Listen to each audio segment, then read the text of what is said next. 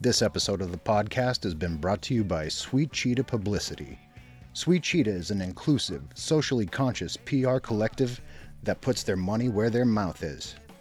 They have a current roster of bands that reads like a greatest hits anthology. Brainiac, Catholic School, Jawbox, The New Amsterdams, Oceans in the Sky.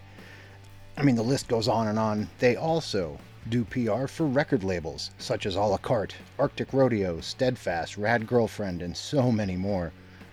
How do they pay it forward? How do they put their money where their mouth is? By generating thousands of dollars in annual charitable donations to the likes of Women in Vinyl, Coalition of Communities of Color, the NAACP Legal Defense Fund, and many, many more. The man has the receipts. I've seen them. It is real. The artists, labels, and podcasts Sweet Cheetah works with are curated with an eye on working primarily with friends. You could find Sweet Cheetah on all of the social media platforms, be it Instagram, Twitter, Facebook. Just look for Sweet Cheetah PR and they will be there. He's been Tim, I've been Peter, and Sweet Cheetah has been beautiful.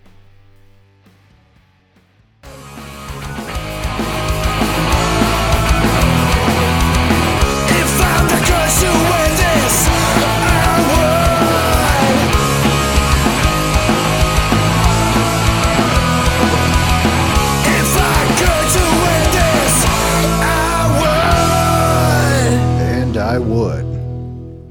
Hello everyone and welcome to the inaugural 2023 edition of the Book of Very, Very Bad Things podcast. I'm your host Peter, and I am still here. Tonight on the show, we have Dr. Travis Benson, guitarist and vocalist of The True Faith. This is their record release special, Go to Ground, a 9-song triumphant foray into the more Stygian leanings of dark pop music. This is a win for this band. This is a sophomore effort that is rife with everything that makes that band so special and ups the ante in a very particular way that I think can only be done justice by listening to the record. And in keeping with that sentiment, tonight on the show, I am going to offer every song from the album, sometimes beneath the conversation, sometimes we'll take a little break from the conversation and I'll interject one of the songs. It's a mixed bag. It's going to be a lot of fun. I hope you appreciate the effort I put into it. So listen, we've been getting a lot of subscribers for the exclusive content. I was waiting for it to build up to critical mass in 2023 to start offering it, and in the month of January we will begin that said exclusive content with episodes only for those that are subscribers to the show. Thereafter, the exclusive merchandise will come into play. And the compilation album comes out this year, 2023, February 2023. The compilation album that I've been hinting at and talking to you about will finally see the light of day. I hope you're all ready for it. It'll be available on Bandcamp. And for those of you who do subscribe, it will be sent immediately to your inboxes. We're really excited about this whole phase of the operation over here. Tiana and I have been working diligently to bring all of this to you. 2023 is going to be the Book of Very, Very Bad Things year. We're kicking it up a severe notch. I hope you're ready for this. So, tonight Travis and I talk about a good many things. We talk about the band. We talk about his time in medical school. We speak upon our shared vocation in the Plumbers and Pipefitters Union. We broach a lot of interesting topics. Some of it may be over your head. Most of it I doubt will be. Either way, This band has been a cause for much excitement in the underground scene, and I think you're going to be satisfied with what we unearth this time around.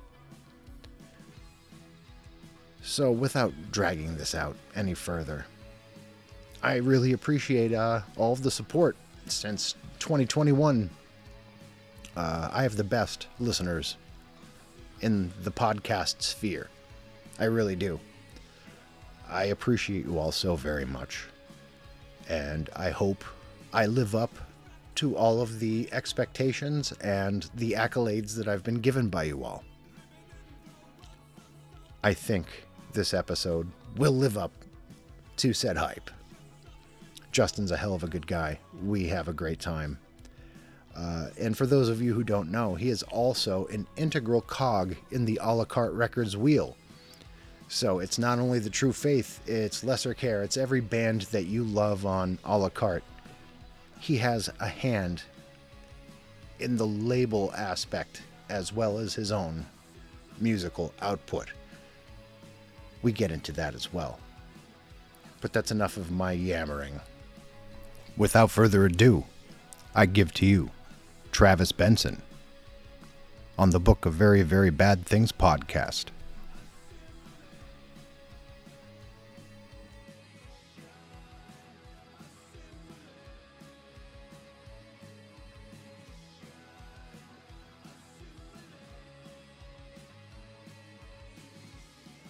All right. Are we in business? Is this working now? Yeah, it certainly seems to be. Thank you, man. Sorry about that. I don't know what's going on. It's cursed. It's computers. That's the problem.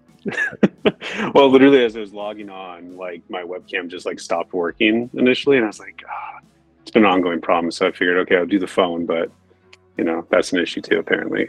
Yeah, I use my my phone as my webcam because they're just it's a mess, and I'm like a caveman. I'm a Luddite. So yeah. I'm with you on that. I'm getting too old for this shit, so. Yeah, I'm 46. I'm way too old for this shit, Riggs. All right, at least you got a decade on me. I appreciate that. Yeah, it's just falling apart on me. But just for the sake of legality, can you state your name and give me your permission to use your likeness and your voice for the purposes of this podcast? Yeah, so my name is Travis Benson. I give my consent for you to use my voice and likeness for the purpose of this podcast. Wonderful, thank you. So, Travis, just to kind of give everybody a background on you, what is it you do for the True Faith? Because you're the True Faith now, not just True Faith. You're the True Faith. It was actually, so we started off as just True Faith, and it actually just started off as just a solo project initially. The name change came from Francisco, who is like the label head for a la carte records. He just we were trying to figure out like what to do for a test press cover for our last album, and he like drew this really crude, like awful drawing, and on it he for some reason wrote "The True Faith," and I was like, that is the stupidest thing I've ever heard, but I love it. So we slowly like migrated everything over to that name. Also due in part to the fact that we keep getting tagged on Instagram for this Filipino band from the 90s that I thought was dormant. I guess they're back, but we keep getting tagged as them. So hopefully to eliminate a little bit of the confusion, putting "the" in front of it might help. But in terms of what I do in the band, so vocals, play guitar, in prior iterations, like on the first demo and the first EP, synth. So kind of the gamut on that. So like, with the exception of the band, you're also a physician, correct? Yeah, I mean everybody in the band is at this point. It was really weird. So we ended up meeting all at medical school, which is really weird because I wouldn't expect people to have like an interest in this type of music who, going in the medical field. I think like most of the time when I think of like a lot of the people I went to school with, or a lot of people who enter that field, much more normal in their tastes than goth and post-punk and shoegaze and all that. So it was a pleasant surprise, like actually meeting these people and then finding out that they also have an interest in making music, and then just kind of like seeing it come together. Yeah, the only extreme I could think of where people were involved in the medical field would be like the band General Surgery, the grindcore band. And, like Carcass, they used a lot of medical terminology in their lyrics. Now, with you guys lyrically, it's not really about that. You're really like, you're not even playing into the tropes of what would normally be construed as post-punk or goth, as the dirty word that goth is now. It's more like just true to life, hard on sleeve type of lyrical approach. I'm guessing you're in charge of that part as well. Yeah, so I did the lyrics, but so actually, I kind of want to go back to something you said before about like this band General Surgery or whatever. There's actually been like a decent amount of punk people who have been in medicine, which I've always found kind of fascinating. I want to say it was the drummer of Down to Nothing is a doctor. Yeah. And then like the drummer of The Offspring is like a gynecologist. And so you end up like actually meeting people in the medical field who have like this like deep-seated interest in punk, which is also, it's always reassuring because it's such like an uptight, stuffy, conservative field. Yeah. And I'm glad to see that kind of change, just because I think it's better for patient care if doctors have like a perspective that somebody who grew up listening to punk might have. I think so. That's always good.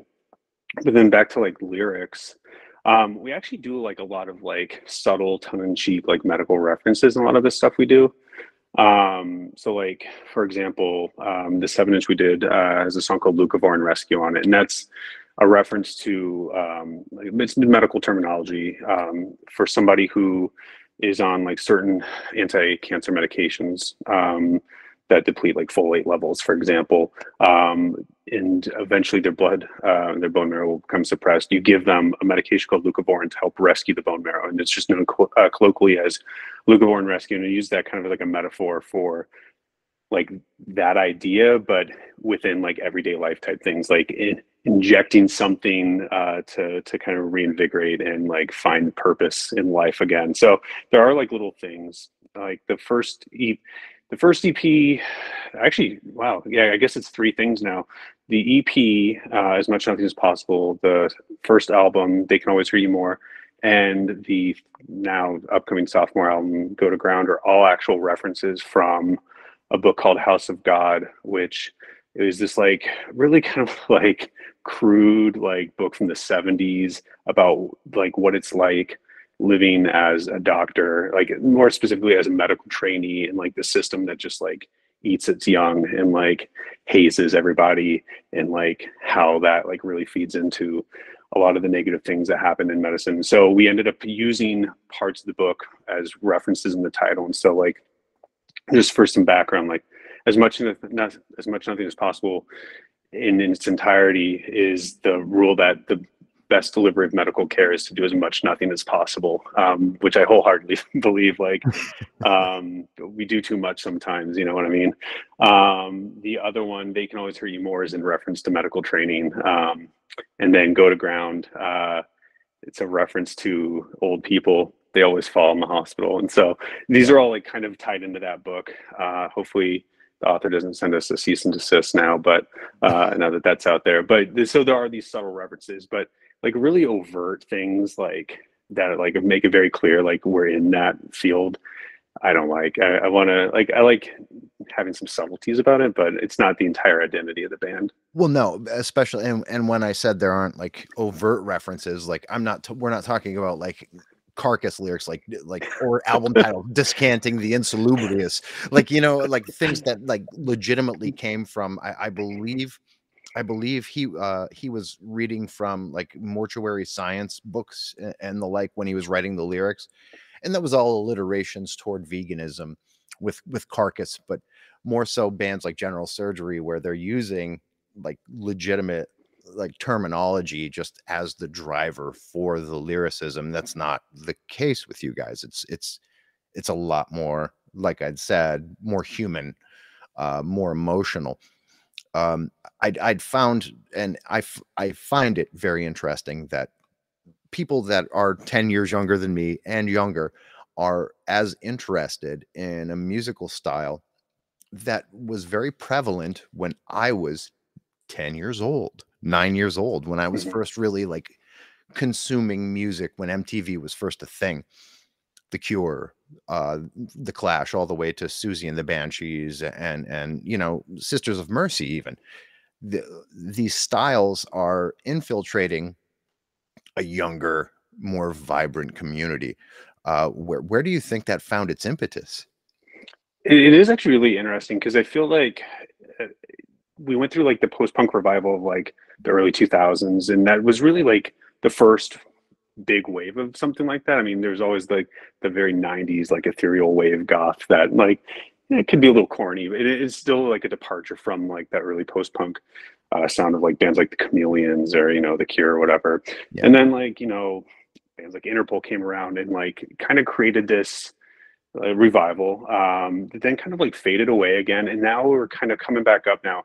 I want to say like probably 2013 to like 2018 there was that big surge of bands that came back and you know gained a lot of popularity, but I want to say like social media in a way has also kind of fueled this. And so you know I am not like really up to date with like stuff like TikTok, and like I try to be because I feel like so much music discovery for like younger people really happens in that arena.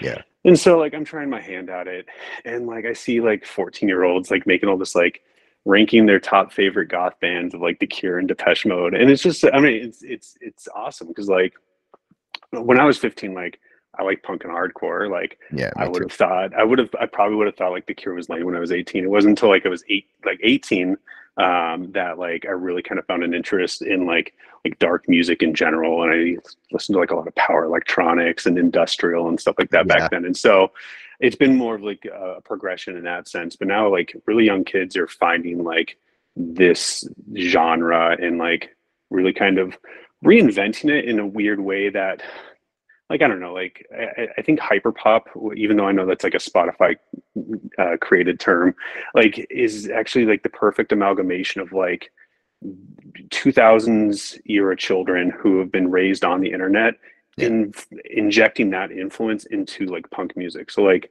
I'm not a huge fan of like 100 gex by any means, but like it takes like element like I think it's probably one of the most punk things that's out there right now in the sense that like it's you know done in a DIY fashion. Anybody with a computer can do it. You don't need to have money to even like get involved in that type of music.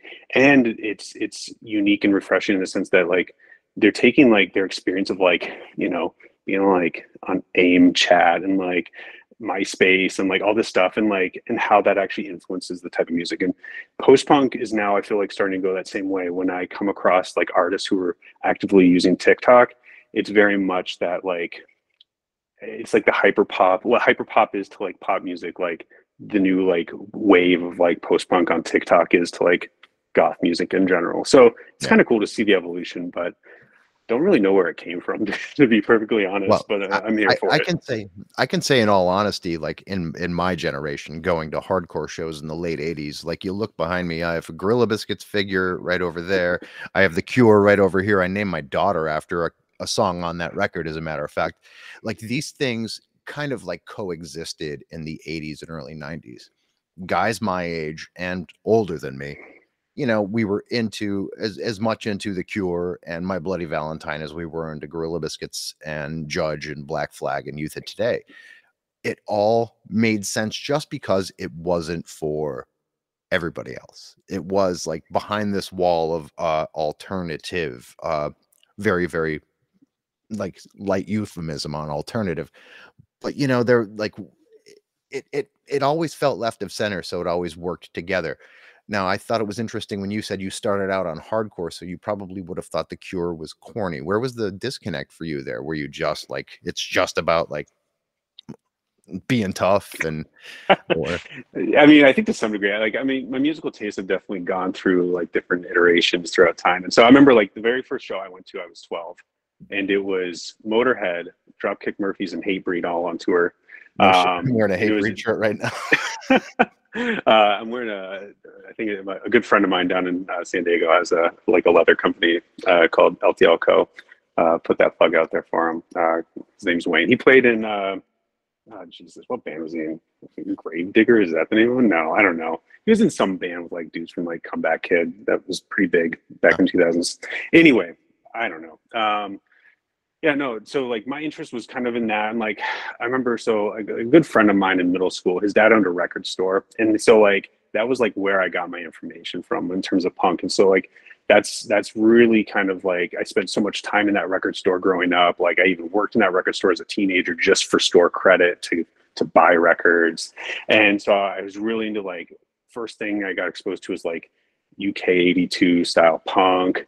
And then from that, I got into like hardcore. I remember like seeing Hatebreed. I was like, wow, this is super cool. Like this is really gnarly. And then for ages 14 onward, like started getting into just some weirder shit. I remember like The Locust was like a big interest of mine back then. I remember seeing them on tour with like Lightning Bolt and Arab on Radar. It was like must have been like 2002.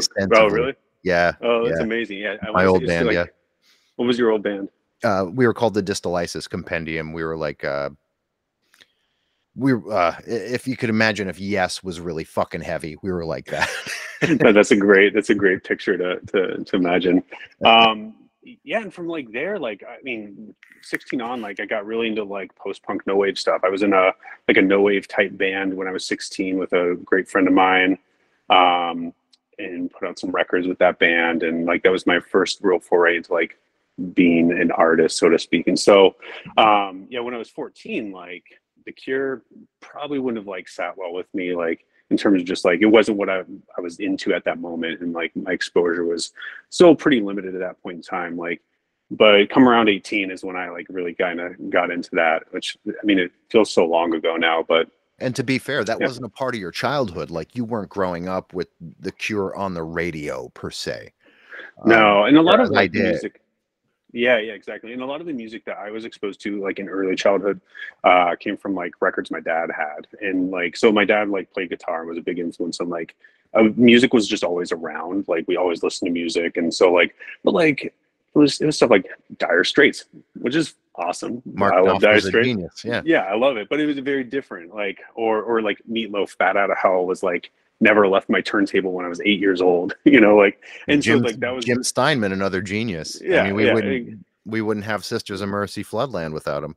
Yeah. So it was a little bit different exposure in terms of like didn't really have access to like what was on the radio. Like I lived in the middle of nowhere growing up, and like what I did get was Canadian radio, which in the 90s was probably like the most amazing thing ever, because Canada had like their own weird wave of alternative rock that never really made its way into the States, but it's like super good.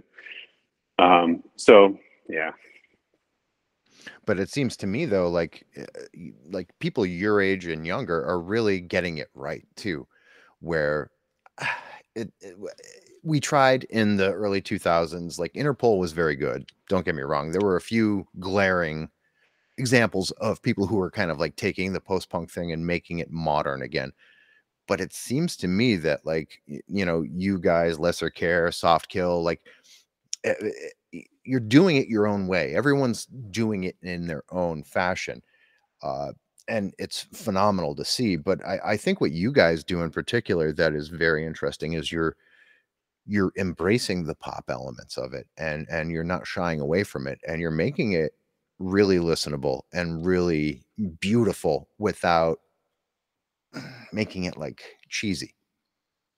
I appreciate that. I think like it's so hard because I'll be perfectly honest. When I sit down to write a song, like I've tried hard to just like emulate exactly what I hear. Like I'll try to like basically rewrite a Chameleon song or something. And it never like comes out that way, probably for the best. But like, I mean, the influence is there, but like at the end of the day, like I try to make a song that has a hook that's catchy, because that's what I want to hear. Like honestly, I kind of just write music for me. Like if nobody listened to it, like, I mean, that'd be a bummer, but like, I'll still listen to it. I don't give a shit. I'm one of the people, I'll listen to my band. Like there's no shame in that. If people are embarrassed by like listening to your own band, like why are you even making the music to begin with? Like if you don't like it, then like what's the deal? So ultimately, first and foremost, I write music that I like. And so and that comes with that kind of pop element. Like I'd love to be able just to like write a really dark, like morose sounding like thing, like early Soft Kill was like fantastic, like, and I would love to be able to write something like at the first album, but like I can't. It ends up like anytime I do it, like it ends up getting a little bit more on that poppy side. And at first I was like I didn't really embrace it. With this new album, like I'm like, fuck it, we're doing it. Like write a pop song. Like at the end of the day, like write a song that's catchy that you like, and the majority of the songs on there I don't really see as goth. Not even really like post punk in the true sense. Like they're just kind of more like pop songs, I guess. Like I don't know. The only influence I could say directly, like I can kind of hear that is Depeche Mode, and that's just with the newer singles, and that's a compliment coming from me. Like I appreciate that. Depeche Mode is one of my all-time favorite bands. Like Violator changed my entire view on pop music, but I see that, and only because it's poppy, and we are all children of the Beach Boys and the Beatles, whether we realize it or not. So it's almost inescapable if you have an ear for music that you're going to write something that's listenable and, creates an uplift, even if it does have a dark hue. And that's legitimately what's happening here to me. It's really well written pop music with a very dark hue. Now on this upcoming record, are we still, even though you said admittedly it's in a pop milieu, is it still dark lyrically? Yeah, lyrically and musically. I think there's like one track in particular, which is the song that closes the album. That might be one of my favorite songs I've ever written. That is just probably one of the darker things that we've done in terms of just like the sound and lyrically. Lyrically though, like the majority of the album, trying to like go through some of this, like are really just about like, honestly, life sucks sometimes, and like accepting that is part of just the condition of living. Especially like, I don't know, just like from a medicine perspective, we've always like wanted to like make everything perfect in terms of curing disease, curing depression, all this stuff. But some of these things are just kind of necessary aspects of living that we also need to just learn to live with and accept. And so a lot of the songs, like A Cry for Help in particular, Minimal Change, are really just about like shit sucks. Yeah. and that's not necessarily always a bad thing. A lot of it's about feeling stuck in a place, which I think a lot of people can relate to. And, especially a lot of this was written towards the tail end of medical school for us. And so a lot of these feelings of like this big transition of life coming to where like we've now had to like, we've been in school for the longest period of time, almost forever. And now we're now entering a workforce, and like that comes with a lot of stress, a lot of changes. And so like, not necessarily the most darkest lyrically in terms of like the album itself, but it has its moments. The last song on the album is called The Picture on the Wall, and that's the one that I think stands out in terms of like, if you like dark shit, that's probably the song for you. The first song on the album is probably the poppiest thing we've ever done, and it's also my favorite on the album. So maybe a little something for everybody in that regard. Now, you're all coming from like a medical bent. You're seeing some of the darkest shit. Like I come from a different world. My degree's in English, but I come from a seedier end of life. And I would still think that you see darker shit than I've ever seen, because you're in a hospital environment. You're seeing people at their fucking worst, at their most dire, their most dismal. How does that not come through musically? You know what I mean? I think it's just trying to compartmentalize personal life from musical life. And there's obviously like a certain degree that needs to cross over. But I think like kind of what we were alluding to earlier, like we don't want to be defined as like, that's our gimmick, Mm-hmm. which is hard, because it is such a major aspect of our life. But I think the reason why we even started the band in the first place is to escape from that side of life and having that. And so like for it to be like a larger influence than it currently is would almost like defeat that entire purpose. And so, but it's true. Like, I mean, working, like, I think the last time when I was trying to set up this call with you, like I was in the ICU at the time, and like death is all around you. To the lack of like not for lack of trying, like you're obviously there, you're trying to save people, but it's just like something that happens, and being able to digest that and then even like compartmentalize it. Like, it's very hard to be like a truly empathic individual in the medical field because it just eats you alive. And so, you know, we all go into the field because we care and we want to help people and everything like that. But it takes a certain degree of like emotional IQ and emotional maturity to be able to separate your own personal individual feelings from, you know, everything that's around you, because it will drag you down. Professional distance is a big deal in that sort of environment, I'd imagine. I worked in a nursing home for a few years, and that's because I minored in sociology, and that it destroyed me within 2.5 years. I could have never made it as a doctor because I was just fucking wrecked the whole time. But I'm not even talking about like from a gimmick standpoint, from a lyrical standpoint, more from like a psychic standpoint. This is more for you to slough that off than to, you know, shoot it through a prism then. Yeah, I mean, it's definitely influenced because a lot of the things that I sing about like are things that, you know, we're all feeling in a moment, and I think that is a condition of our employment and our training and everything like that. But I prefer to keep it that way in a way that's much more generalizable to people than to do a very niche, like singing specifically about things that, you know, we witness in patient care. And I also think to some degree too that there's like a professional boundary that needs to take place too. Like in the medical field, like you are in a different position where like not only are you dealing with very like personal things with patient care, but on top of that, like there's a lot of legal stuff that's around that too. And I think you know, I try to respect patient care as much as possible and not like really try to factor that in, because I wouldn't want somebody to like take care of my, you know, dying mom, for example, and then find out they wrote a song about it. You know what I mean? Right. Like, so trying to have like some sort of boundary too, I think is helpful in that regard. How do you actually, the collective of you all, find time? Because that's a very time intensive position. I mean, I have personal friends who are physicians, who are oncologists, who like, it eats so much of their time. Like it's tough. It's tough to even find time to like take a day off. Yeah, You know what no, I mean? it's impossible. I think when the band started, so first of all, like it was initially just me, as I mentioned. It was kind of like just like a COVID project, just because I was sitting at home. And I think the time before that I had been in a band had been at least 10 years. I did vocals for like an agnostic front style hardcore band, which I loved, but like very different vibe. And so like I was like, oh, you know, like a lot of people, I should start playing music again. And I was so out of the loop at that point in time. But a lot of like the stuff that we had, and like instrument wise, was actually locked up in our practice. Like we had a practice space because like me and Quentin, who ended up playing guitar for us, we were just messing around jamming and stuff like that, but we weren't doing anything serious. And then COVID happened, and so then we couldn't access it. And so I had some synthesizer stuff here, and like that's kind of like what really drove that first demo, because it's drastically different. It might as well not even be the same project, but I didn't want to like change the name, so so here we are. But I totally lost my train of thought. Remind me what we were just talking about. No, we were just talking about finding that time. Finding time. Yes. Thank you so much.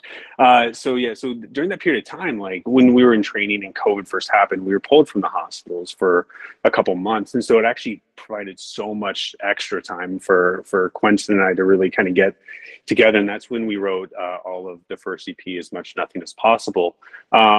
Once that took place and like we were going back in the hospital, finishing our rotations and stuff, it was still able to find some time here and there to do some things. I think as we scaled the band up to include more people, and you know, we put more records on, you know, under our belts, and we started to play shows because you could play shows again, like the time commitment increased drastically. And so so last year medical school is notoriously like much more chill period, because you've already done a lot of your main requirements. You get a lot of time off because you have to apply for residency and do all this stuff. And so that was like the perfect time. Like we ended up doing our first album and then writing and recording the second album, like all within this period of time that we had, because we knew that after, you know, the start of this year that we're currently in, like we would not have a lot of time. Somehow we managed to fit a tour, I mean, a short tour, but a tour nonetheless, with Doused, into that period of time as well. And so now we're at the point where like we want to go do like a West Coast tour. We had some time picked out, but like because we're actually in the workforce now, we have to put in our schedules like literally a year in advance, and so it's just not in the cards for like this year. So June is when we'll be able to like reconvene and figure out what the plan is going forward. And the hard thing is too is like a lot of us are going to be redistributed. So in June I have to move to Philadelphia. Yeah, and then Quentin, our guitar player, will likely also have to be down in Pennsylvania, while Dylan, our bass player, is staying in Boston. So that's my hood, Pennsylvania. That's where I'm at. Oh, yeah. So Quentin hails from Schuylkill County, right by me. He's out that way. Oh, okay, good. Yeah, so yeah, he's out that way. I'd be moving down to Philly in June, and so we'll be able to do like a lot of stuff still. Shows are going to probably happen a little less frequently, but we were doing like a show a month, and like that's just not sustainable. Like I'm too old for that. Like I would love it, but like, man, my bedtime is early. I have a baby now, like, so all these things like really kind of impacted, but we try to like find time for it as much as we possibly can. Which, so you're a family man too on top of all this. Yeah, I have like a kid who's almost 7 months now, and so trying to tour on top of that is also like a very difficult thing. So yeah, I don't know what I got myself into, honestly. Well, I mean, I'm 40, like I said, I'm 46. I have a 3-year-old and a 21-year-old. So wow, that's the gap. That's the gap, 18 years. But you're better off doing it now, man.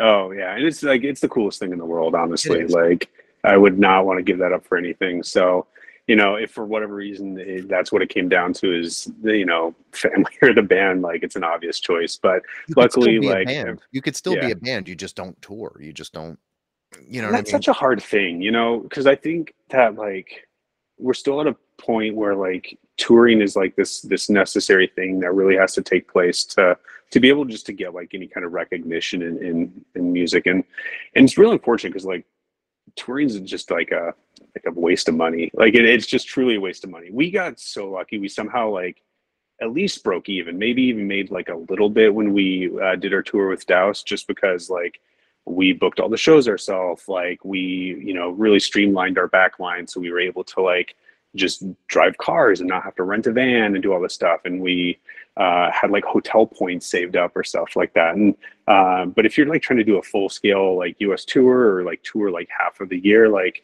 it's just impossible at this point in time, even like for small artists. So I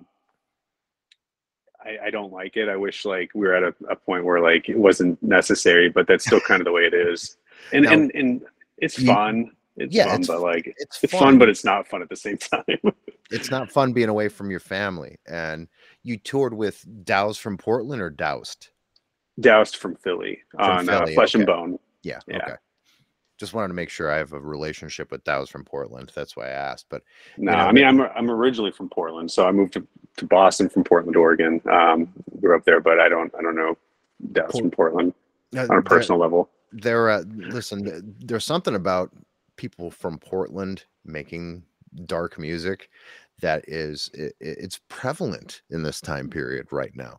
If you haven't noticed, there's probably about like a dozen really good bands from the Portland area that are making dark music that's dark, melodic, and fantastic. I don't know what's going on up there. Maybe that's the new Portland, man. Well, Portland's interesting because like when I grew up in Portland, so I lived there for like the vast majority of my life. I only moved out to Boston. God, I must have been like 32. So not even like maybe 5 years ago. So the music scene in Portland has always really been more of like this weird indie pop focus. Like that's been like the bread and butter of Portland music, like when I was a teenager and stuff. Mm-hmm. And so I remember going to shows and it'd be like Quasi and Slater-Kinney and a lot of like really cool like slowcore bands, like kind of like Spitting was from Portland and like all that stuff. And that was like the bulk of it. And then out of nowhere, like they had their own like weird like kind of death rock post-punk renaissance that happened with like bands like Arctic Flowers. And it was really kind of sad because like it was like 2011. I was in a death rock band. I played drums in it in Portland, and we like missed the wave. Like it just didn't happen. And then like bands like Bellicose Mind and like all that kind of came out and like kind of I feel like that was the shift of like dark music in Portland really kind of taking hold. And there was always like, you know, Portland always had like a fantastic crust scene. Like I think all like the Memphis transplants, like Tragedy and From Ashes Rise and Remains of the Day and all those bands. So like I feel like that dark vibe had always been present, but now like within like the goth realm, I think there's been a bigger presence, which is great. And Portland is dark, it's dreary. You know, growing up in Portland, like it always was kind of a shithole. Like that's just kind of like the nature of Portland. Yeah. And you'll hear people complain all the time about Portland. They'll be like, "Oh, Portland got so bad. It used to be so nice." Portland was never nice. Portland was always a dump, right? But then in the 2000s, people from California came, priced everybody out, made it nice, gentrified it a bunch, and now they all left, and now it's just returning back to its natural state. And people don't realize that. So like, there's always been like a lot of like sadness and like despair associated with that city. So it makes total sense. Yeah, the dream of the 90s is not still alive in Portland. I hate to tell people, no matter what Portlandia tells you. It is funny that it kind of got that push in the early 2000s, though, where like, you know, the Portlandia came out and people were like, we're moving to Portland. And it got really cool really fast. And like you were saying, I remember the Portland of Tragedy and the whole crust thing. That's kind of how I had seen Portland because I was big into that shit. And I remember going there and I remember it being real shitty. I remember seeing a lot of prostitutes, a lot of meth heads, a lot of just gnarly shit. You know what I mean? Absolutely. It's just like I lived in Manhattan in the early 90s. You ran from gunfire in the early 90s in Manhattan. Now you go there to buy a latte. You know what I mean? It's a whole different vibe. But Portland's always been a really interesting microcosm in terms of stuff like that. Like it's always been a very like sex work prominent city, just in the sense of like one of my favorite factoids about Portland is it has the highest number of strip clubs per capita than any other city in the country. And it's by virtue of just like the laws that are there that allow you know, certain things to take place that don't always happen other places. So it's a big industry there, and it's so much more widely accepted. Like it's just such a very normalized thing, whereas here in Boston, like there's none. It's like none, like which I think is also another historical thing. But like so Portland has always had like a very kind of seedy past in that, especially when you go out east towards like 82nd Avenue, where like a lot of that kind of takes place, a lot of the you know, a lot of sex work, you know, survival sex work, stuff like that, and a lot of drug use takes place. But it always been present in like downtown area too. I used to live in Chinatown, and like that was the norm. You just go out and like people were using actively on the streets, and like you just mind your own business, don't do anything. Like, and then it kind of, you know, and Portland's got its own issues. We don't need to necessarily go too into the weeds about that, but like the city has done such a poor job of like managing everything, and the housing crisis in Portland is just, it's really unfortunate. And so there's a lot of people who are in like really unfortunate position in Portland, I think primarily due to a lot of the gentrification that took place, pricing people out of these areas that were normally lower income residential neighborhoods that then turned into like the hot spots of like, yeah, like the coffee shops and all that stuff. And yeah, I'm just glad I'm out of there. Yeah, and you're just going to another city that's been a party to the same shit, because Philly is not much better, but it's better. It's a little better. I'm not gonna lie, depending upon where you're moving in Philadelphia, but you know, I still gotta figure that part out. Yeah, you cross that bridge when you get to it, but it stands. With that being said, it stands to reason why there was such a renaissance of dark music there. But when it comes to someone like yourself coming from a place like that, you didn't fall victim to it. Quite the opposite. Did you kind of like more aspire to make it out unscathed, so to speak? You know, it's so in Portland, everybody has like their own story with like drug use, drug addiction, whether it's like affecting them personally or people they know. And that's just how prevalent it is. Like I know Soft Kill sings a lot about it, but like everybody knows like a huge handful of people who have overdosed, committed suicide, anything like that. And so like, I was in a position to see a lot of my friends kind of go down paths like that. And like, so like one of my good friends, Jerry, he was originally from Cincinnati and he moved out to Portland. And we met when I was like 14 and started bands. And we were like in numerous bands. Like he just like that one person that you always just start a random band with and put out like a tape or something. Yeah. And we, best friend growing up, we had like the same music taste. Like the dude was just a genius. Like he just somebody who like would have amounted to like supreme greatness, but like just never had his life together enough to like really do it. And so I remember too, like this dude was like a vegan straight edge guy, right? And then like all of a sudden, the old story of like hurt my back because I'm a personal care assistant for somebody in a wheelchair. I started taking the oxycodone, couldn't get any more of that. He ended up like getting into opium, which I'm just like, what kind of old timey is that, like smoking opium? Yeah.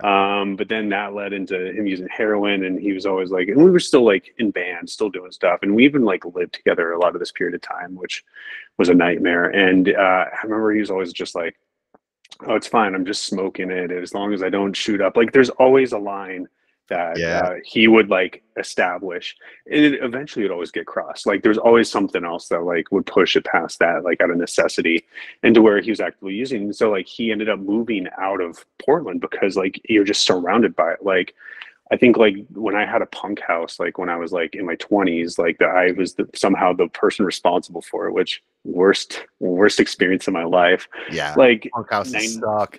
Yeah. Literally everybody was using. It was just insane. Like you wouldn't know, like that's how it ended up happening. So like, and so he ended up moving out of Portland because you just can't like get away from stuff like that. And he ended up overdosing in Cincinnati and dying. Mm-hmm. And so it's like, I mean, maybe Portland's not necessarily to blame 100%, but like, and it's just so ingrained in like the punk culture there that like it's so hard to escape. And so like, I guess when you do see a lot of it, like, and it's in your face all the time, like, avoiding it, if you're lucky enough to, like, it gives you that motivation to like just like not end up like your friends, Yeah. It's the same with Scranton, Pennsylvania, where I'm from. We were and still are a hotbed of heroin and opioid addiction, abuse, and prostitution, and that whole vibe. And I went the other way. I just made it out because somebody somewhere likes me. I don't know who it is, but that entity certainly does. But there's that double-edged sword, because it's the shittiness, but also the music. They somehow go hand in hand. They are entwined. and it's incredible that you got to not only move on to medical school to become a medical doctor and are creating amazing music. Is it a similar story with the rest of the guys, or it's just a mixed bag? I think like, so me and Quentin like had kind of similar upbringings, because like I've never been to Pottsville where he's from, but he paints a picture of it not being like, not being the greatest area. And same thing with me, like even before Portland, I lived up in like Northwest Washington state, where like same thing, rural blighted communities of like industry that used to prosper there, that all like went overseas, and now like nobody has a job anymore, and like just hit hard by like the drug epidemic. And so we have this experience, and like nobody in our families are like in medicine or even adjacent. And so like being like first generation people, like trying to navigate the process was like a very unique and interesting thing. And like my background is like blue collar. Like I was actually a union pipe fitter before I ever even went to school. I'm a union pipe fitter. Get the fuck out, UA. I'm a union pipe fitter. Yes, sir. I was in UA local 290 out of Portland. 524. Amazing. Wow, what a random occurrence. Yeah, so I did that. I did the full apprenticeship, all 5 years. Yep. I was a journeyman, foreman, even general foreman for an additional 5 years. So I did it like for a total of 10 years. And I did that just because my old man like did it, and that's just like what you do. Me too. Son of a pipe fitter.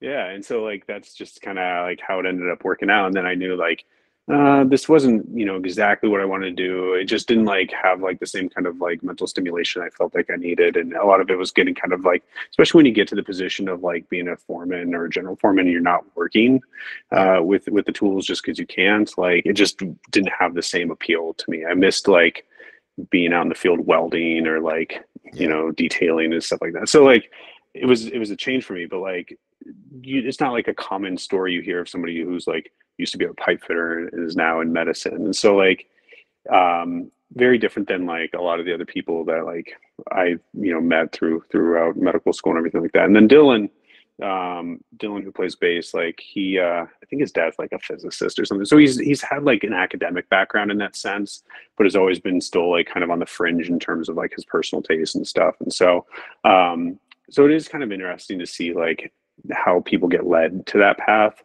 while Yeah. still having like an interest in the subcultures that they do, because there's just not a lot of crossover, honestly. See, I went to NYU, and I was, going to be a professor. I ended up having a child, but I got my degree in English Lit and did my 4 years of school, went right into the apprenticeship at 21 years old, because I was like, what am I going to do with my life? Yeah. This isn't going to amount to Well, shit. and what's crazy too is like it's such a good deal. Like people don't realize like how good you actually have it. Like Oh, I yeah. honestly probably would have made more money in the long run if I stayed a pipe fitter. Yeah. When you think about the lost wages and the amount of money that I've had to invest in like education and stuff like that, but like I don't know what it was for your local, but for us it was a 5-year apprenticeship and Yeah. fully 5 years. paid. Yeah, Yep. fully paid. I think when I started, which was 2005 maybe, the apprentice wage was $15 an hour, which was crazy back. They were like, wow, Mhm. $15 an hour. And in every 6 months you get like a $3 raise. And so like by the time I became a journeyman, I was making like $36 an hour, which, there's a lot of things that pay better than that now. I think like the journeyman wage in Portland now is significantly higher than that, like maybe in the 50s. But like Yeah, and you get it about was, like $27 an hour in hourly benefits too on oh yeah, top the of that. benefits were amazing. And then like the overtime. And so like, you can easily clear $100,000 a year, like Mhm. as a journeyman pipe fitter or plumber, or actually really any of the major trades, electrician or whatever like that. And like people still look down on it, like because it wasn't like this traditional path of going to college. And it's just not taught like that that's a viable path for like kids in high school anymore. Like Yeah. it's so crazy. So like I would much rather like my son go into doing something like that than going into being a doctor. Personally, like, But you'll just never 'cause- get laid off, dude. well, we'll see about that. But the thing is, like, getting laid off in construction, it's nice too. Like, I mean, as long as you've like planned for it, like getting unemployment and you're not on the hook for looking for a job. Like, I miss those, I miss those days. Well, I the actually only like, thing I miss is like, I only miss welding. That's because running work, it's completely different. But like, you bend a rod and you bang it in, and like you could just hear it hit, like, and you got that weld right because you hear it suck in. Like yeah. there's a satisfaction to that that's unlike, people don't understand. Like, to me, that's like being a doctor almost, because you got that right. Like, it's not, you're not going to get any bleed out with that. Done. Uh, There is a satisfaction, a hands-on satisfaction. So I could see kind of the reciprocity between being a physician and being a fitter in that regard. You know Well, what I mean? the carryover between the two like is just insane. So like actually it's funny because I've written essays about this for different things, and like uh, just even like the whole entire premise of like medical education is based on an apprenticeship system. So it's identical to the apprenticeship system I went through as a pipe fitter. Like you're at the bottom of this hierarchy. Yeah. A majority of your training is done on the job. So like medical school, you do rotations, but like when you're an apprentice, like you're working 40+ hours a week still. We had to go And to going to class two school. nights a week. Yeah, Yeah. and go to class 2 nights a week. You learn directly from the journeyman that you're working with. So it's all very much like the same exact thing. It's a trade at the end of the day. But even then beyond that, like the diagnostic stuff. So like halfway through my apprenticeship, as a piper, I actually made a switch over to do HVAC and controls for a while, which I thought was fun. I ended up going back to doing I did orbital welding because we had a lot of semiconductor plants, and I'm sure this is the most riveting conversation for your listeners right now. But for me, I mean, I do orbital welding. I understand. Oh, really? Yeah. Okay. So so I did orbital welding at places like Intel and stuff, and it's chill. It's great. You press the button. There's some effort that goes in that. You got to know the right settings, everything like that. But when I did HVAC and controls, a lot of it is diagnostics, trying to figure out how to approach the a component of the HVAC system that doesn't work anymore, or even just the biomechanics of the human body greatly mimic a pump and a compressor for that, and it's all the same stuff at the end of the day. It's almost identical. So it helped me probably way more than I think I could ever appreciate, and I think it put me in a position too, because honestly, the vast majority of people that end up going to medical school, and good for them. I wish I had their tenacity to do this at an earlier age, but for a lot of them, being a doctor is their first job. That's just kind of how it works out, right? So having work experience, especially in a field like the trade, which is rough for a lot of people, and it's so drastically different, it's just a different perspective. And at least now when I get somebody who's they were in the shipyards for 40 years, coming in as a patient, I have that degree of I know what their experience is to some degree, and can't take that into context for their medical care and stuff like that. So it's interesting, but I ended up going back, and so after undergrad, I had a summer where I knew I had to get some money to move to Boston. So I went back and worked in the trade for an additional 3 months just to make some money. And you kept your card up. Yeah. Good man. I let it lapse now, but it was up still back then. And so I went back and worked a job, and it was affirming that I was okay. I'm happy in the direction I'm heading in life. But it was fun for those 3 months, getting back in there, working, breathing in all this silica dust that I'm sure is going to give you cancer later in life. And I'm going to die of mesothelioma. That's going to be my water for sure. We used to just rip asbestos off, no big deal. Yes. Spray it with a little bit of red slime, and then see you later. Yeah. But that was I still do it, man. I still do shit on the side like that. I'll do a rip out in somebody's basement and put in either a new steam system or a new hydronic. Asbestos everywhere. I'm chewing it. Take care of yourself. It's important to live a long life. Yeah, well, I'm already 3/4 of the way there, probably. But I guess what we could get out of the Pipefitter gig, because I could go on about that shit all night. That's been my life. The 80s. We'll save that for another off-camera conversation. Yes. I love it though. I love that you were a fitter. That makes me so happy. But it's very random. Yeah, that's so fucking weird. But you know what? That's how. That's just how normal that really is. Coming from blue collar, that type of lifestyle. I think that kind of cements us in the punk thing too, because that's kind of the root, right?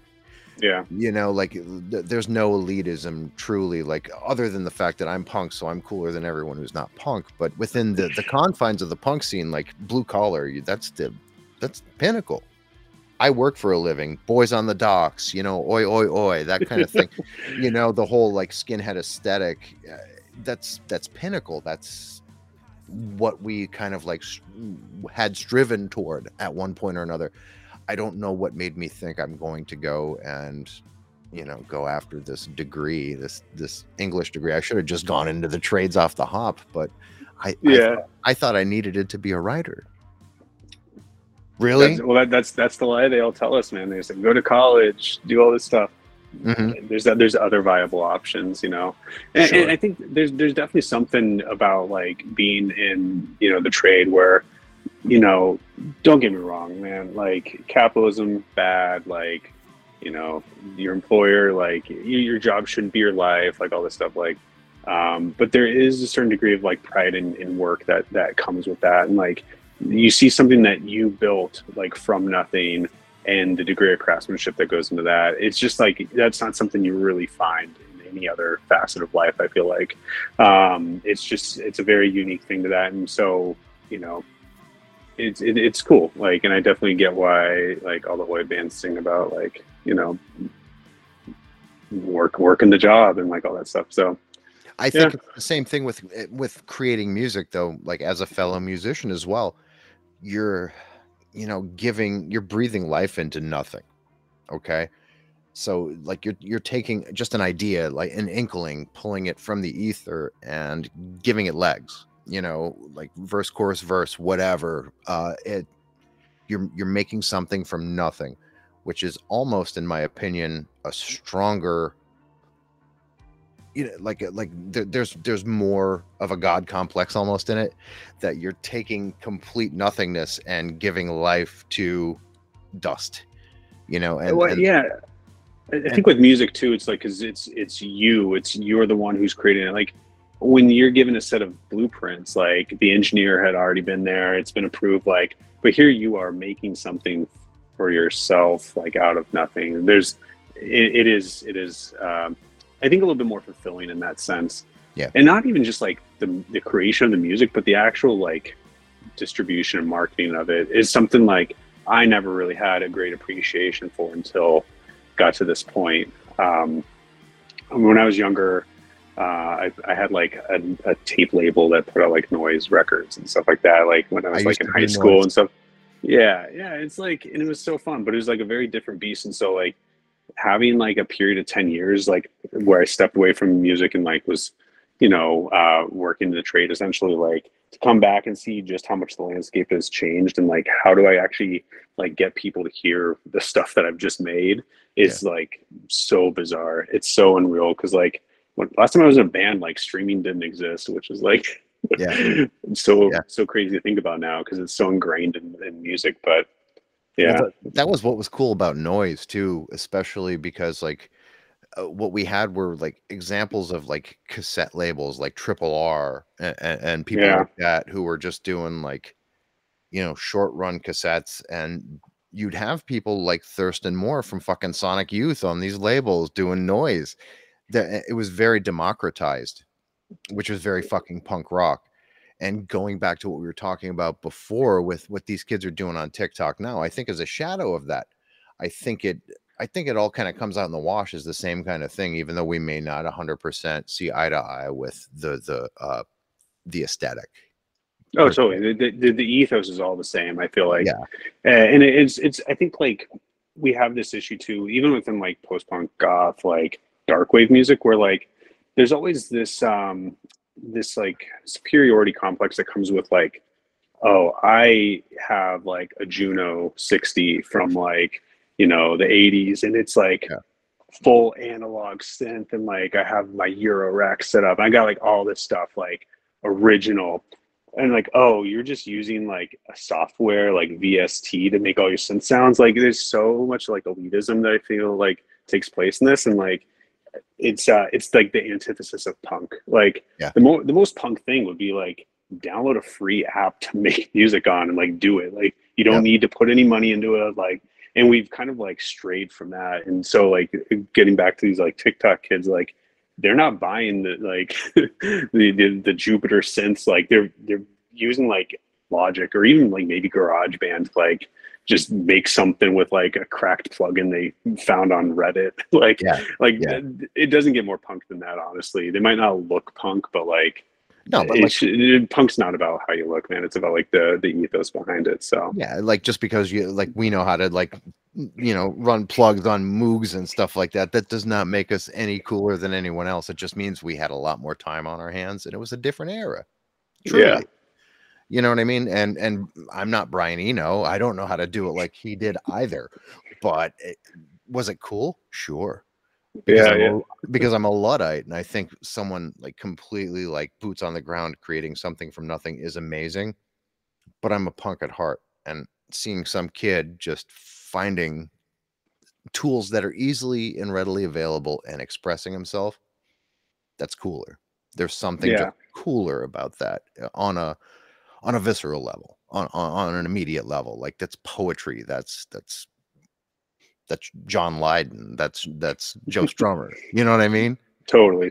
I'm with you on that. I feel like, I don't know. It seems like there's also been somewhat of a shift though, like back, not to sound like the old guy, but like back in my day, like people just, you'd start a band and you just play show. Like there wasn't like this impetus on like getting a certain amount of streams or like, hitting these milestones or these benchmarks. Like you did it for the love of the game and you played shows and like nobody showed up, and that's fine because you still got to play and like your friends might be there. Like, so I feel like that aspect of it is kind of shifted. Cause like now there's all this external reward with like, it feels good to like get your Spotify for Artists Wrapped at the end of the year and see like how many people listen to your song. Like it validates you in a way that wasn't possible before. But I think that kind of just more speaks to like, just like how, dystopic like social media and like the internet has really like made how we view our self-worth and everything like that. So I kind of feel bad too, because like when that all happened with this podcast, like my numbers were at such a rate where I was posting it like, look how good I did at my fucking, I'm pushing 50 bitches and I did this.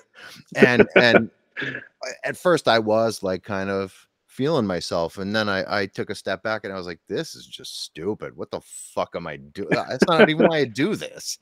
It's not even why I do the podcast, but I have to remind myself like it's all bullshit. Like at the end of the day, like because here's like how, because okay, after getting involved like with doing this band, and then like a la carte records put out our first EP, like I've been getting more and more involved on the label side of things, like as a partner in the label up until more recently, and taking care of like a lot of logistics that surround that, and like really kind of seeing how the sausage is made.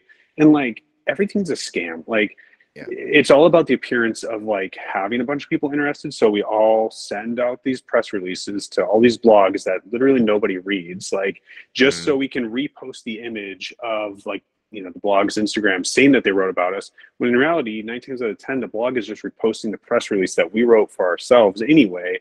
And so it's all this illusion that we're trying to like convince other people that like, hey, people care about us. And like it's the same thing with our Spotify numbers. And like and it's kind of sad too, because like I see, like, I won't name names, but like this came up in conversation. There was a band who I saw in the post-punk dark wave like realm, who had like, no joke, like 25,000 Instagram followers. I was like, wow, that is wild. Like that is absolutely crazy.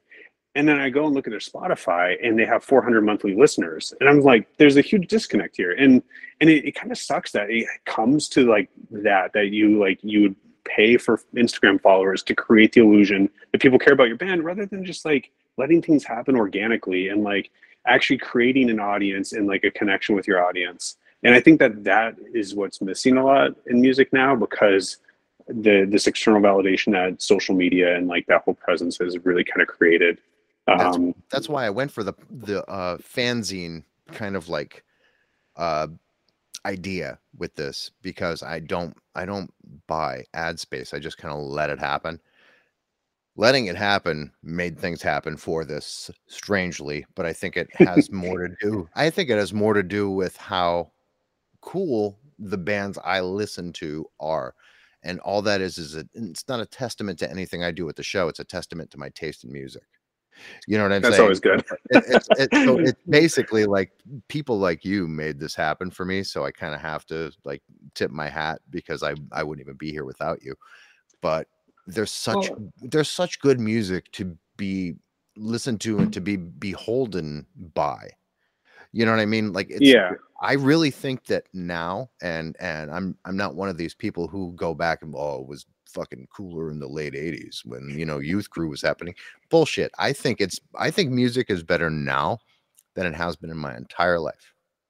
Well, and that was part of the reason why I'd gone so long without even like really playing music. We were in like this weird slump, I feel like, where nothing was really resonating with me on a musical level. And there were bands that came around like maybe 2015 and onward, like Softkill being one of them, whereas like they were doing something that like had this like really like obvious influence, but still in a way that made it unique and different, to where I felt like I wasn't just listening to like a clone of another band.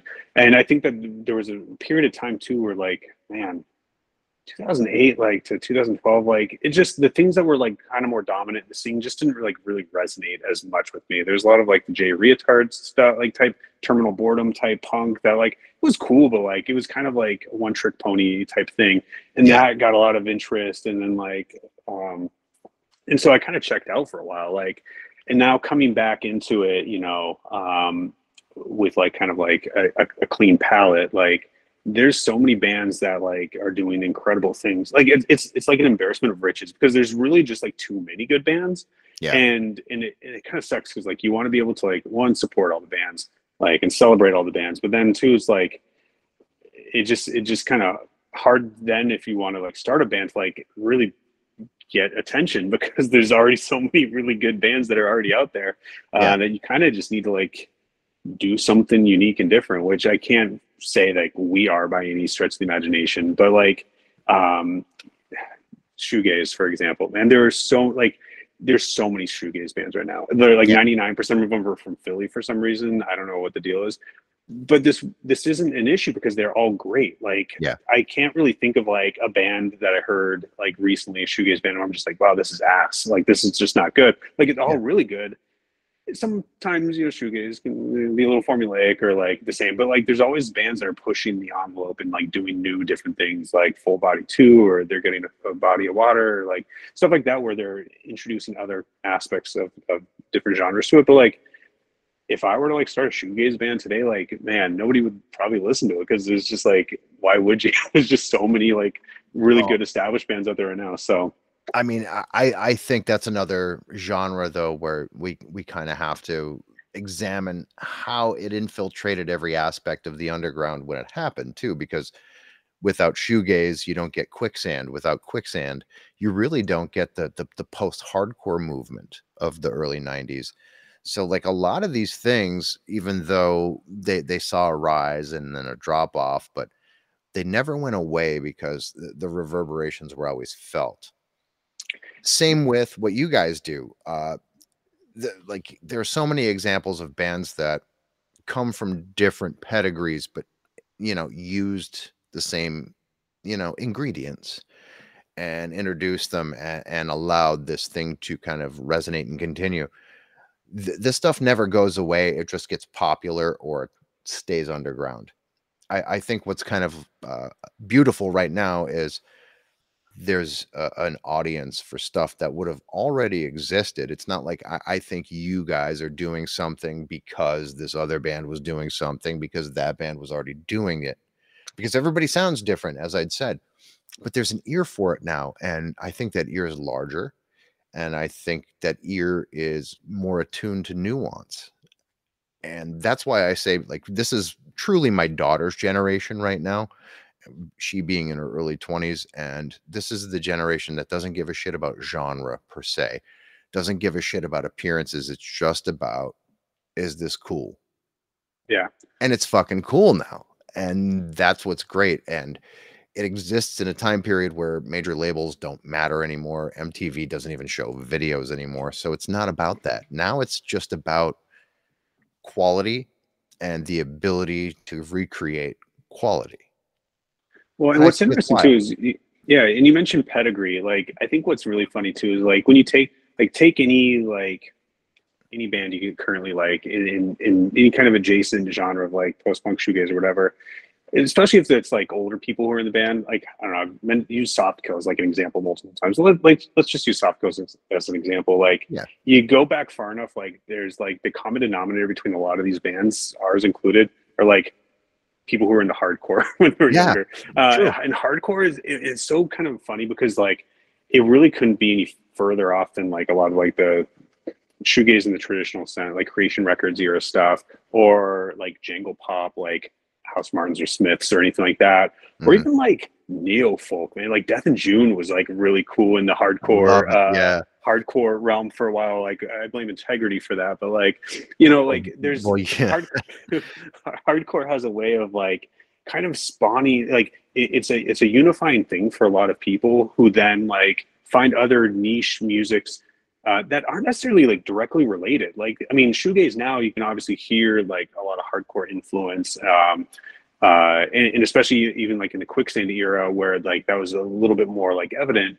Because now like rather than trying to sound like Ride, I think a lot of shoegaze bands now try to have like more of a quicksand type influence anyway. But like, it is like the common thread that kind of ties it all together. And hardcore introduced me to a lot of stuff like that. Like when I was 14, and like everybody was like, you know, all about the Smiths and hardcore, and like that was a big turning point for me too, where like that started to introduce me into that kind of thing. So I blame hardcore for everything, but like it is, I think, like that common thread that ties a lot of it together.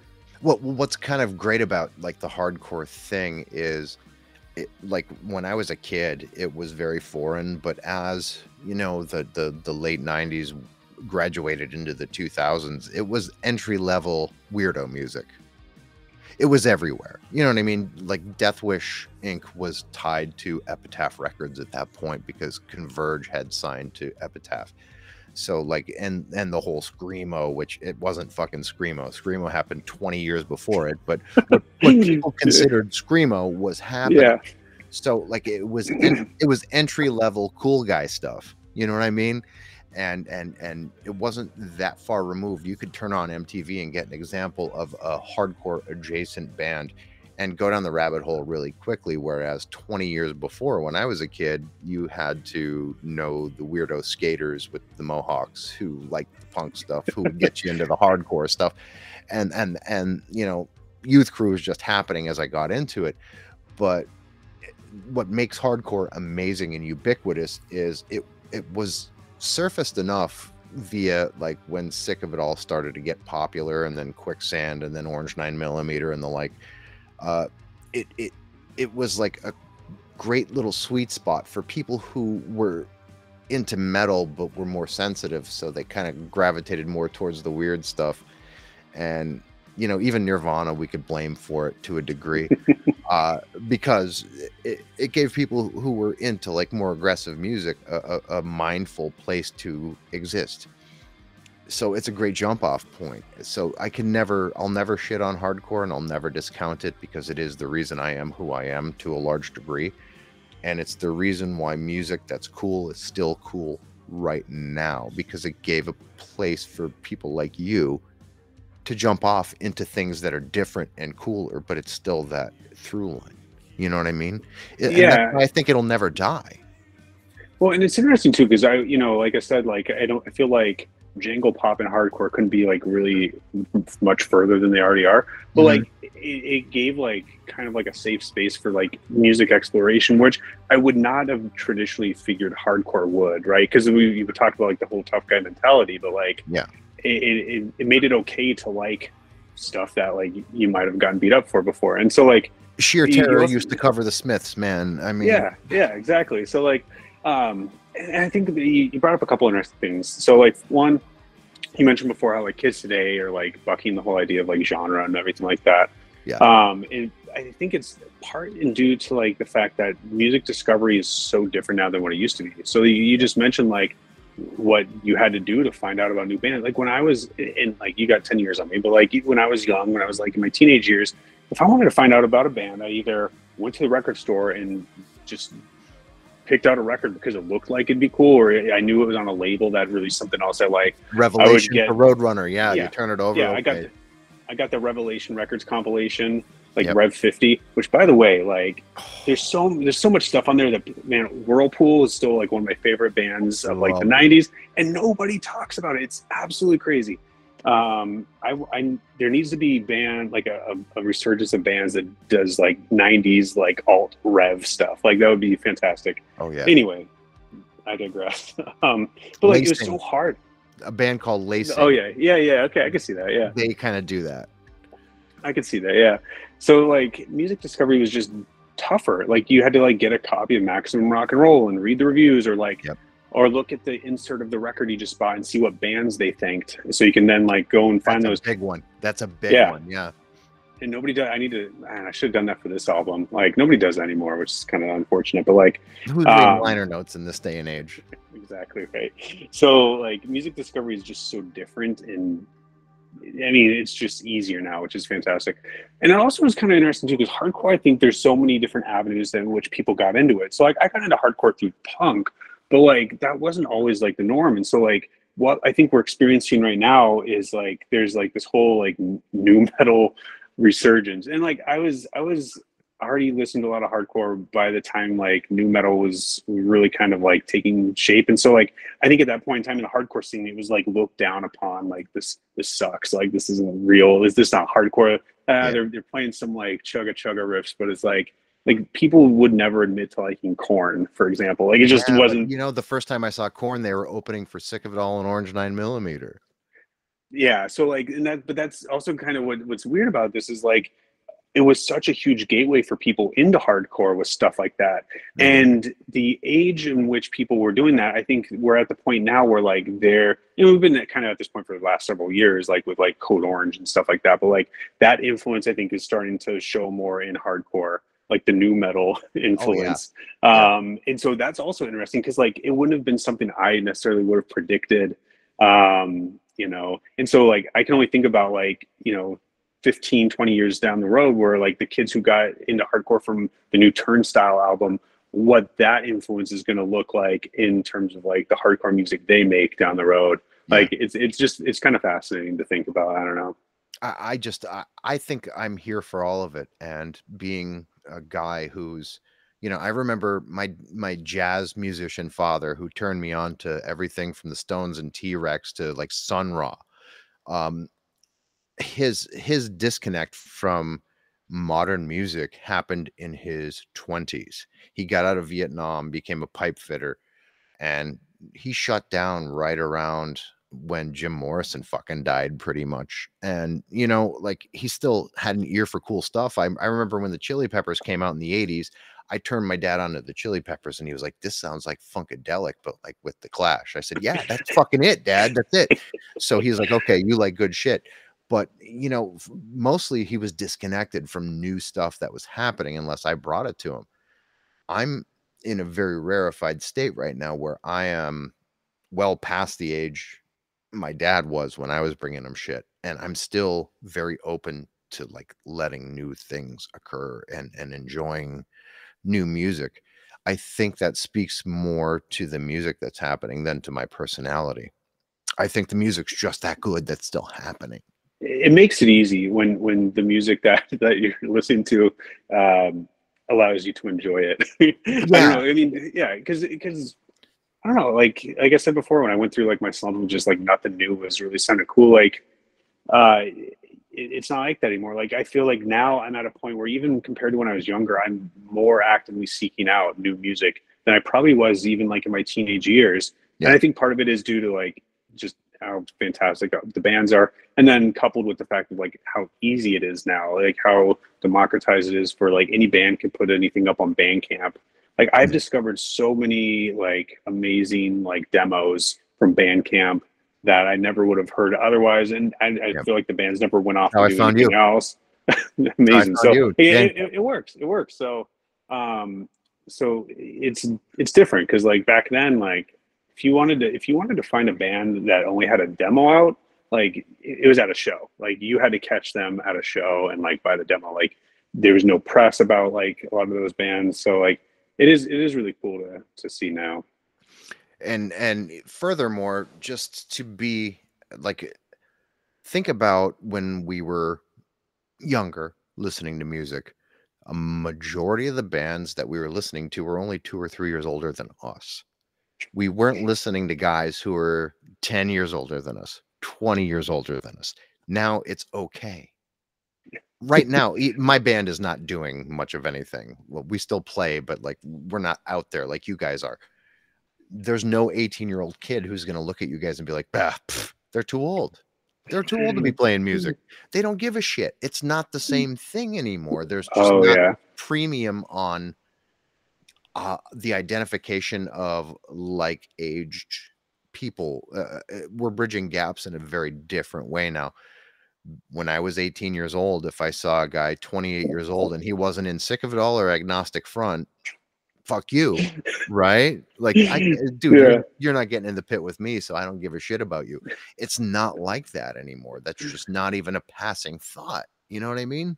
Oh, totally. You know, I would have felt the same way when I was like 14 and there was Yeah, somebody my age in a band. I'd be like, damn, get off the stage, old man. Like, what are you doing? Like, exactly. but yeah, now it's like not even a thought. Like, and there's definitely bands that like, you know, not even like bands that were around back in the 80s, but like newer bands that still have people like pushing 50, maybe even like pushing 60 that Yeah, like are incredible and like nobody bats an eye about it, which is fantastic because like it shouldn't be that way. I think, yeah. you know, it doesn't matter what age, like you get into music, like you want to start a band, like honestly, everybody should just start a band. Like record a demo, write a song. I don't give a shit. Like just do something creative in that sense. Like it might suck. It will probably suck. Like if I like had a nickel for every horrible thing I'd ever like written, recorded in my lifetime of like making music, I'd be a millionaire at this point. Me Like too. Me too. Oh my so God. so many stupid bad bands that I was in. Like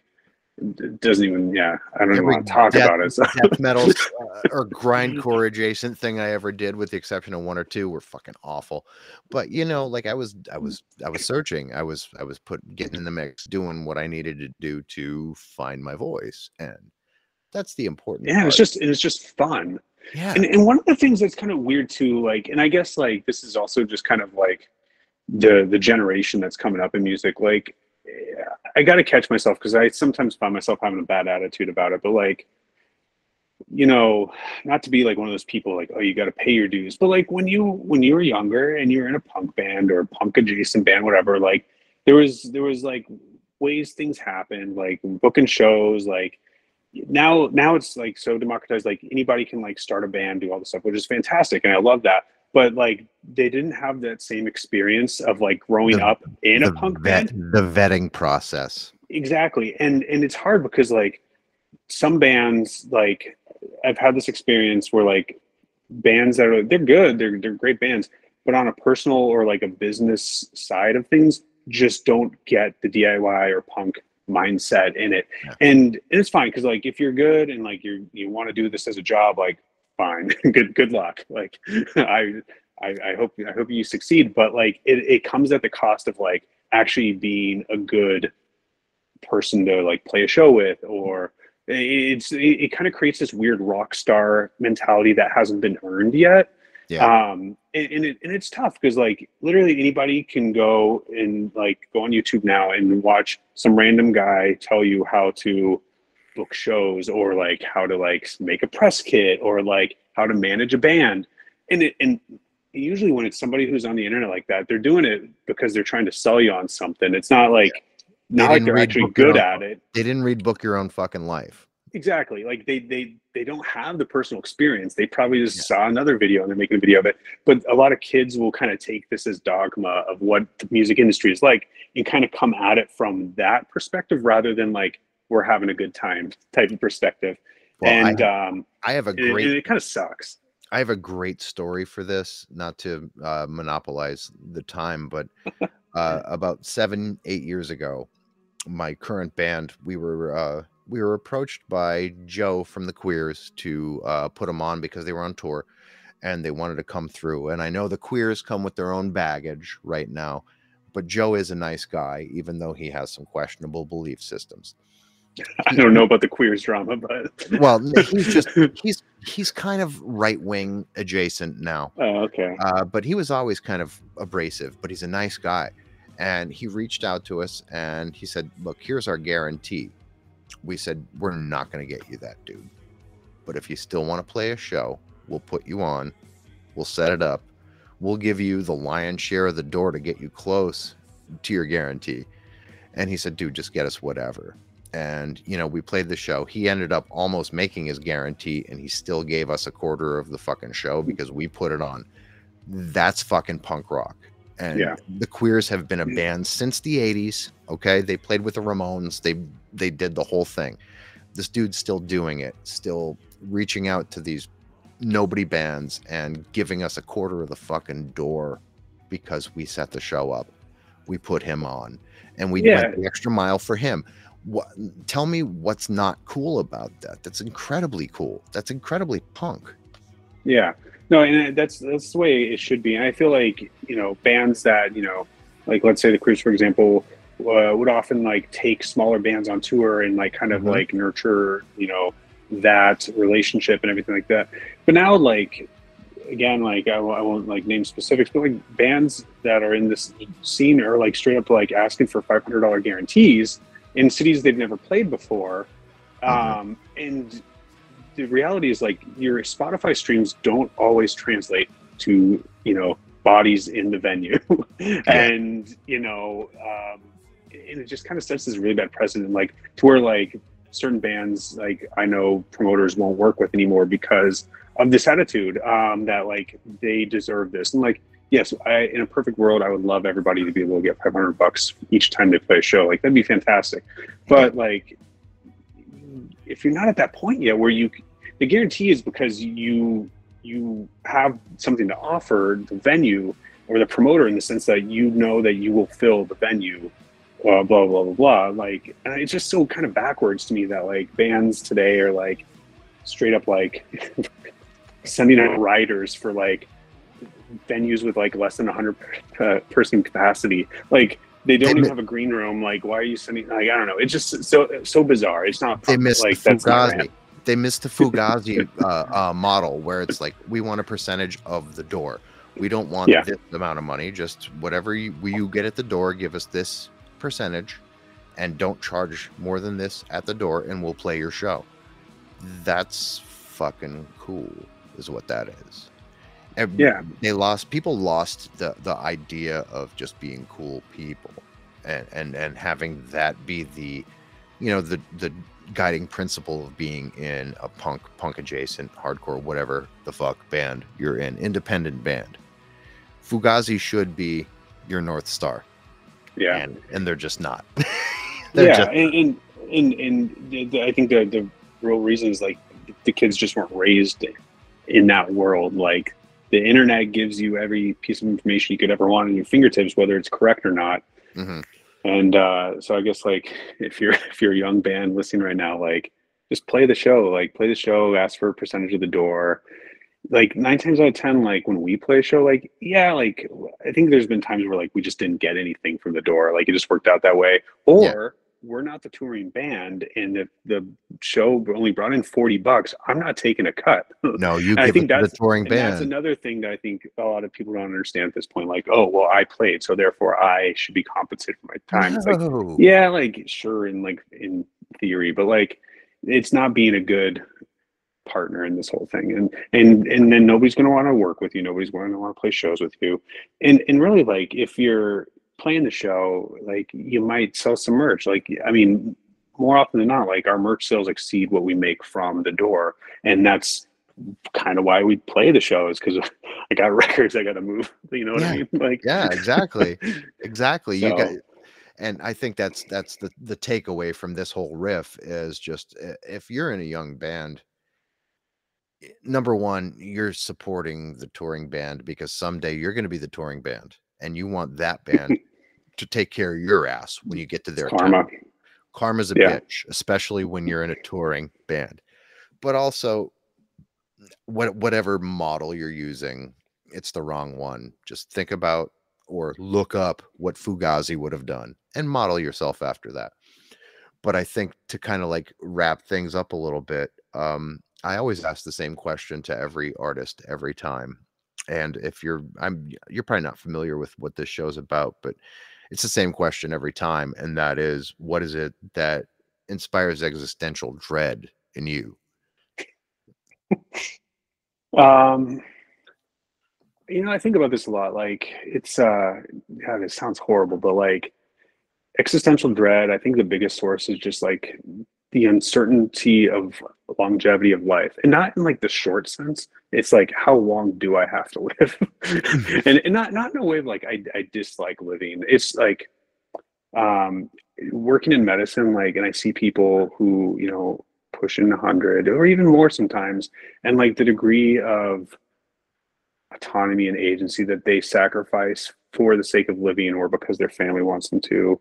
Mhm. I often think about like what my life is going to look like when I'm at that age, and what does that mean for me, and like it actually kind of gives me like more of appreciation for like doing the things I want to do now while I'm still like able to.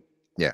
But like, like I don't want to live too long, I guess is the moral of the story. And Well, and that's entropy versus expectation, kind of like.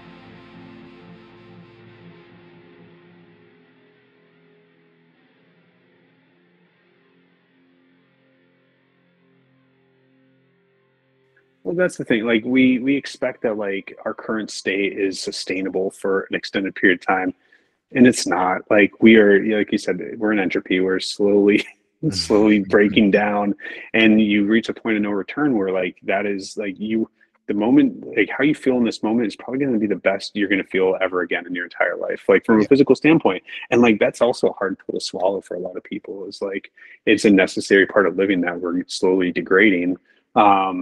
But I guess like if I had like one big takeaway for people is like write an advance directive for yourself, make your wishes known. Yeah. Yeah, create a living will, designated I've healthcare had one since I proxy. was 22. I've had one Good, since you I was got it. 22. You You have never to. know what will happen. Yeah, so that's my existential dread, is just like uncertainty of longevity of life. That's actually one of the more realistic answers I've ever gotten to that question. And I guess to kind of like wrap it up, if you were to leave everyone with one kind of like nugget, as someone who I find to be intellectually fascinating, what would you leave everyone with tonight? That's a good question. I think kind of touching back on what we were talking about just more recently is my nugget of information is like, we don't we've all come from like different backgrounds within the music world, but there's like the punk ethos we were talking about, I think, is consistent for a lot of, like, even across like the different genres of everything. And I hate that that's kind of being lost now.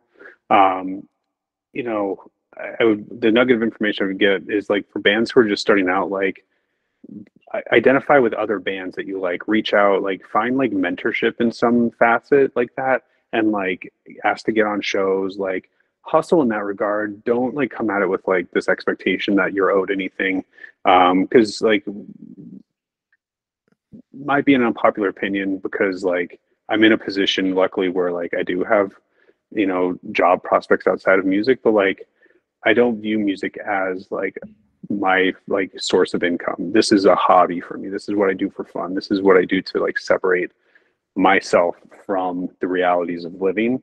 And I know not everybody approaches that way, and it would be fantastic if we could all find a way to like sustain ourselves from our art, and we find ways to do it. I do like graphic design for like side work and stuff like that, but like, if you come at it from a place of like, this is you attempting to make money, like you're gonna alienate yourself and your band from other people. You're not going to be able to like really achieve what you want to achieve. And so I would just say, like, come at it from a place of learning and like respect for other artists. I'll have to tell you the full story, like off the record sometime, because you'll blow your mind, what some people do. And so like, just pay your dues, I guess. It's kind of, I feel like such an asshole saying that, but like, pay your dues. No, I think that's kind of universal, and I agree wholeheartedly. But listen, we're gonna have to get together again, because we have a ridiculous amount of shit in common. It's actually scary. We'll probably just have a whole nother couple hour conversation about just the trade. So legitimately, between the trades and punk rock for sure. But listen, man, this has been a blast. It's been great meeting someone that I'm that on the level with, so I appreciate it. And I'm looking forward to the record. Hopefully, when the next thing comes along, you'll come on again, but hopefully you'll come on before then. So yeah, we'll have to see what's in the future. I mean, I'm down to come on whenever, but the record's out. I'll put in the plug January 10th. I don't know when this episode's coming out, but the record's out January 10th. So I hope people... This will come out probably that day. Amazing. Yeah, I hope people give it a listen, just because like it's something that I enjoyed, being a part of, and making it with my friends. And at the end of the day, like, that's all I want out of music. Yeah. It's having fun with your friends. That's what it's all about.